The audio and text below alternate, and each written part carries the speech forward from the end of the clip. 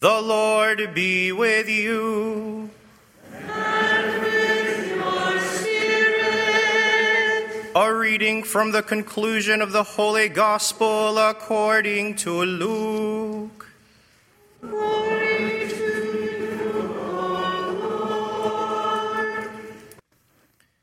Jesus said to his disciples, "Thus it is written, that the Christ would suffer and rise from the dead on the third day, and that repentance for the forgiveness of sins would be preached in his name to all the nations, beginning from Jerusalem. You are witnesses of these things. And behold, I am sending the promise of my Father upon you. But stay in the city until you are clothed with power from on high." Then he led them out as far as Bethany, raised his hands, and blessed them. As he blessed them, he parted from them and was taken up to heaven. They did him homage, and then returned to Jerusalem with great joy, and they were continually in the temple praising God. The Gospel of the Lord.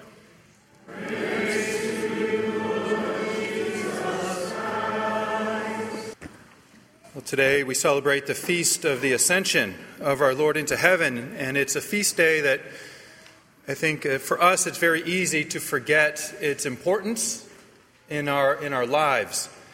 I think partly because it had been traditionally celebrated on a Thursday, and it's been moved to a Sunday. But if it fell on a Thursday, it would be a holy day of obligation. We would all be in Mass, and so it would be a feast day that we would, I think, live with much more awareness and significance in our lives. The Feast of the Ascension is the feast of heaven, and it is a reminder for all of us of where we are headed in our life. And so it's that one time during the year where we get to gaze and to look upon where each one of us in our lives is called to end up. What is the goal of our life here on this earth? And that is to be in heaven with God. And this Feast of the Ascension is very important for the early Christians because, as we just read, Luke in his Gospel ends with the ascension of our Lord into heaven. And then he begins the Acts of the Apostles. So it's the first Christians going out and being missionaries and spreading this message of Jesus Christ to the world. The Acts begins with the ascension of our Lord into heaven. And so it's the conclusion of our Lord's earthly presence and the beginning of the disciples themselves continuing the mission of Jesus Christ here on this earth. And so what is the meaning of this Feast of the Ascension? And the meaning is that heaven and earth are linked. That our life here on this earth is linked with our life in heaven. I think sometimes as we live our lives, we can separate those two realities in our life.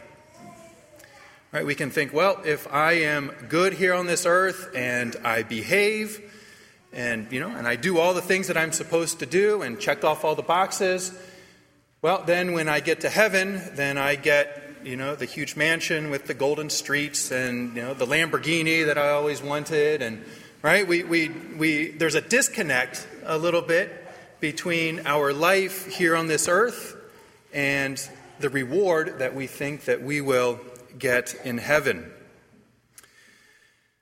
So in the words here in my homily, I just kind of wanted to go through the prayers that we will read from the Missal and just kind of comment on those a little bit. So in our opening prayer, we prayed, "Grant, we pray, Almighty God, that we who believe that your only begotten Son, our Redeemer, ascended this day to the heavens, once again, that we in spirit dwell already in heavenly realms.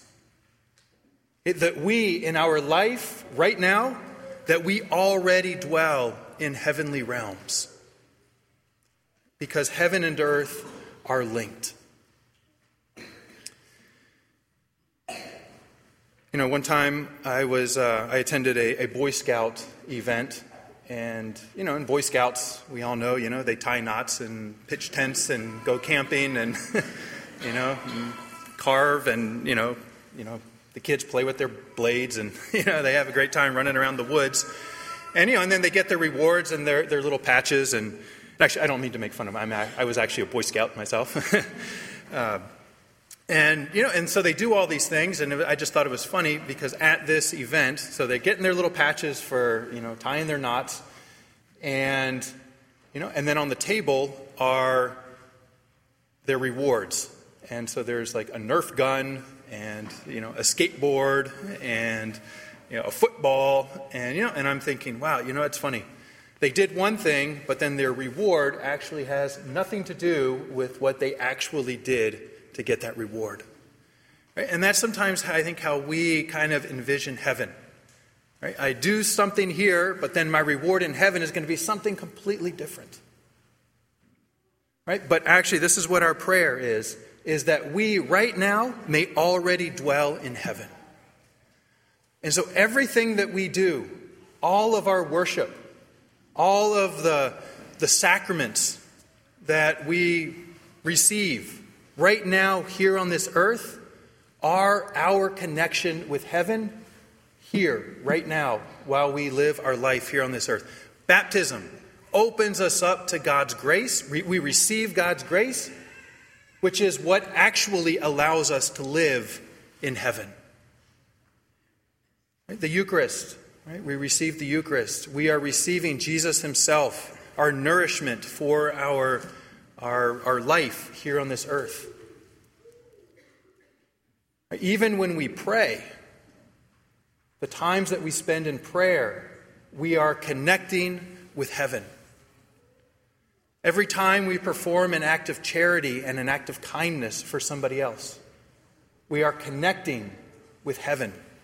We are linking our life here on this earth with our life in heaven. We are already participating in and living our life in heaven by simply living in God's grace.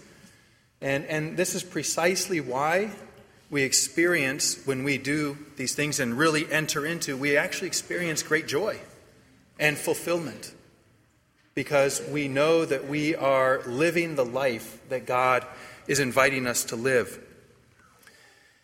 And so heaven and earth are one integrated reality. They are linked. Right? So think about all of us when we were in kindergarten.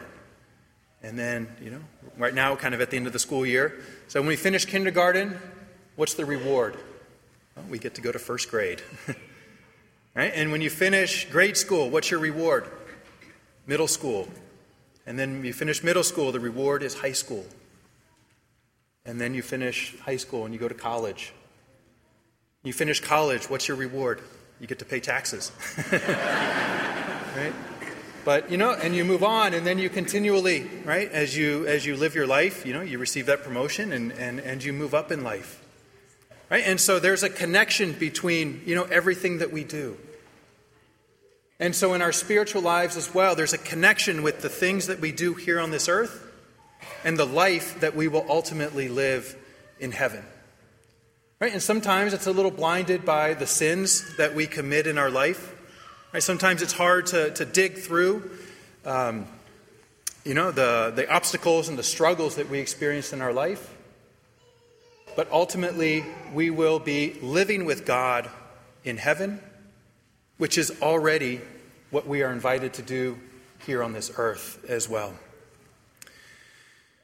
In our offertory prayer, we will pray, "We offer sacrifice now in supplication, O Lord, to honor the wondrous ascension of your Son.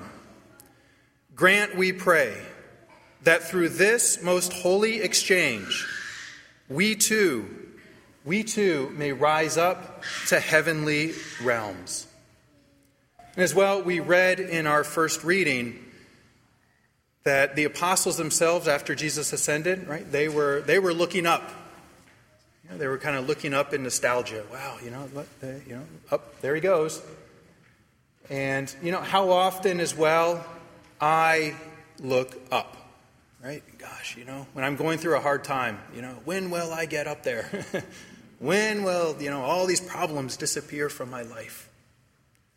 Right? But then the angels appear and they tell them, hey, why are you looking up?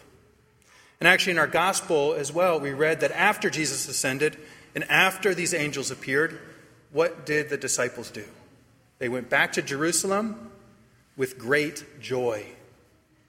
With great joy, right? Their leader, their Messiah, their everything had just ascended into heaven, disappeared from their life. Put that in quotes. Disappeared from their life. And they experience great joy, and they are praising God in heaven. They're praising God in the temple. They're praising God. They're experiencing great joy. Because Christ has not abandoned them. Christ is within them, and Christ is accompanying them in their life. And so it's not as if by looking up, right, they're looking to the right person, right? They're just looking in the wrong place. And our Lord is inviting them to look at the church. Right? We are the body of Christ. All of us here are the body of Christ, and we ourselves are called to go and to be with the head, which is Jesus Christ. So how often do we dream about heaven? How often do we think about that reality in our life? And the fact that we ourselves will be united with Jesus. Yesterday I did a wedding right here in this church.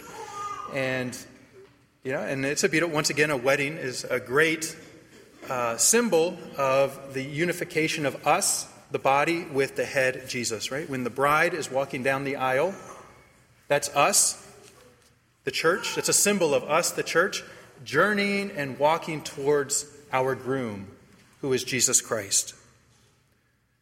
That through this most holy exchange, we too may rise up to the heavenly realms. Because Jesus Christ himself is precisely where he is destined to be.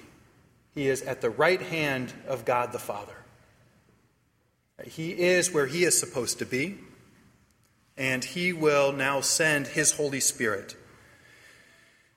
And so in our communion prayer, we will pray, Almighty ever-living God, who allow those on earth to celebrate divine mysteries, grant, we pray, that Christian hope may draw us onward to where our nature is united to you. Right? That Christian hope may draw us onward. Our Lord in the gospel, he says that you are witnesses to these things. So what are these things that you are witnesses to? You are witnesses to the fact that Christ has died. You're witnesses to the fact that Christ is risen. And you are witnesses to the fact that Christ forgives sins. Right? Christ has forgiven my sins.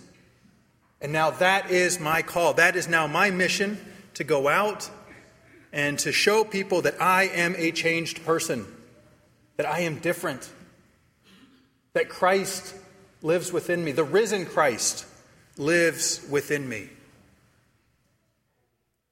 That I am a witness to that through my daily life. That I am a witness to that. And so the mission continues. Different characters. Okay? It was Jesus at the beginning, and now each one of us is called to carry on that mission. Jesus living within us, Jesus guiding us through his Holy Spirit. But we are called to carry on that mission. I don't know how many Tom Clancy fans we have in this church right now. But, great author, Hunt for Red October, Patriot Games, kind of, the military thriller genre book, and, sold millions and millions of books. And, and he passed away, I think, some 10 years ago. But sometimes now you go to a bookstore, and, and what do you see? You see, whatever title of some book, and it says, whatever the title is, a Tom Clancy novel, right, written by, Redneck Pete, right? And so it's, some title, but somebody has taken his idea and his spirit and continued it on, right? And that is us. We are called to receive that Spirit of Jesus. I don't want to give too much away, but next week is Pentecost, when we receive the Holy Spirit, and we are called to bear witness to Jesus Christ. We are called to bear witness to Jesus Christ in our marriage. We're called to bear witness to Jesus Christ amongst our friends and our buddies, in our work. We are called to bear witness to Jesus Christ. Rejoicing in the unity for which our Savior prayed before his death, we offer our prayers to God the Father. That through the Church's faithful announcement of the gospel, God's word may spread throughout the world and redeem all pain and suffering, we pray to the Lord. Lord, hear our prayer. For blessings upon our nation as we celebrate Memorial Day this week, and for all who have died in service to our nation, and for all who continue to risk their lives in military service, we pray to the Lord. Lord, hear our prayer. For legislators and leaders of nations, that the Lord may guide their decisions in order to uphold the dignity of human life at every stage, from conception to natural death, we pray to the Lord. Lord, hear our prayer. That people in need may find help, and that peace and security may be firmly established everywhere, we pray to the Lord. Lord, hear our prayer. We offer today's Mass for the people of this parish. We pray to the Lord. Lord, hear our prayer. For those who are sick or infirm, and for their caregivers, that God in his mercy will draw close to them and raise them up, we pray to the Lord. Lord, hear our prayer. For the repose of the souls of all the faithful departed, that through our prayers and those of the Blessed Mother, they may join the saints in heaven. Eternal rest grant unto them, O Lord. And let perpetual light shine upon them. May their souls and the souls of all the faithful departed, through the mercy of God, rest in peace. Most merciful Father, your beloved Son is the Alpha and the Omega, the bright morning star. May we always trust in his great mercy through Christ our Lord.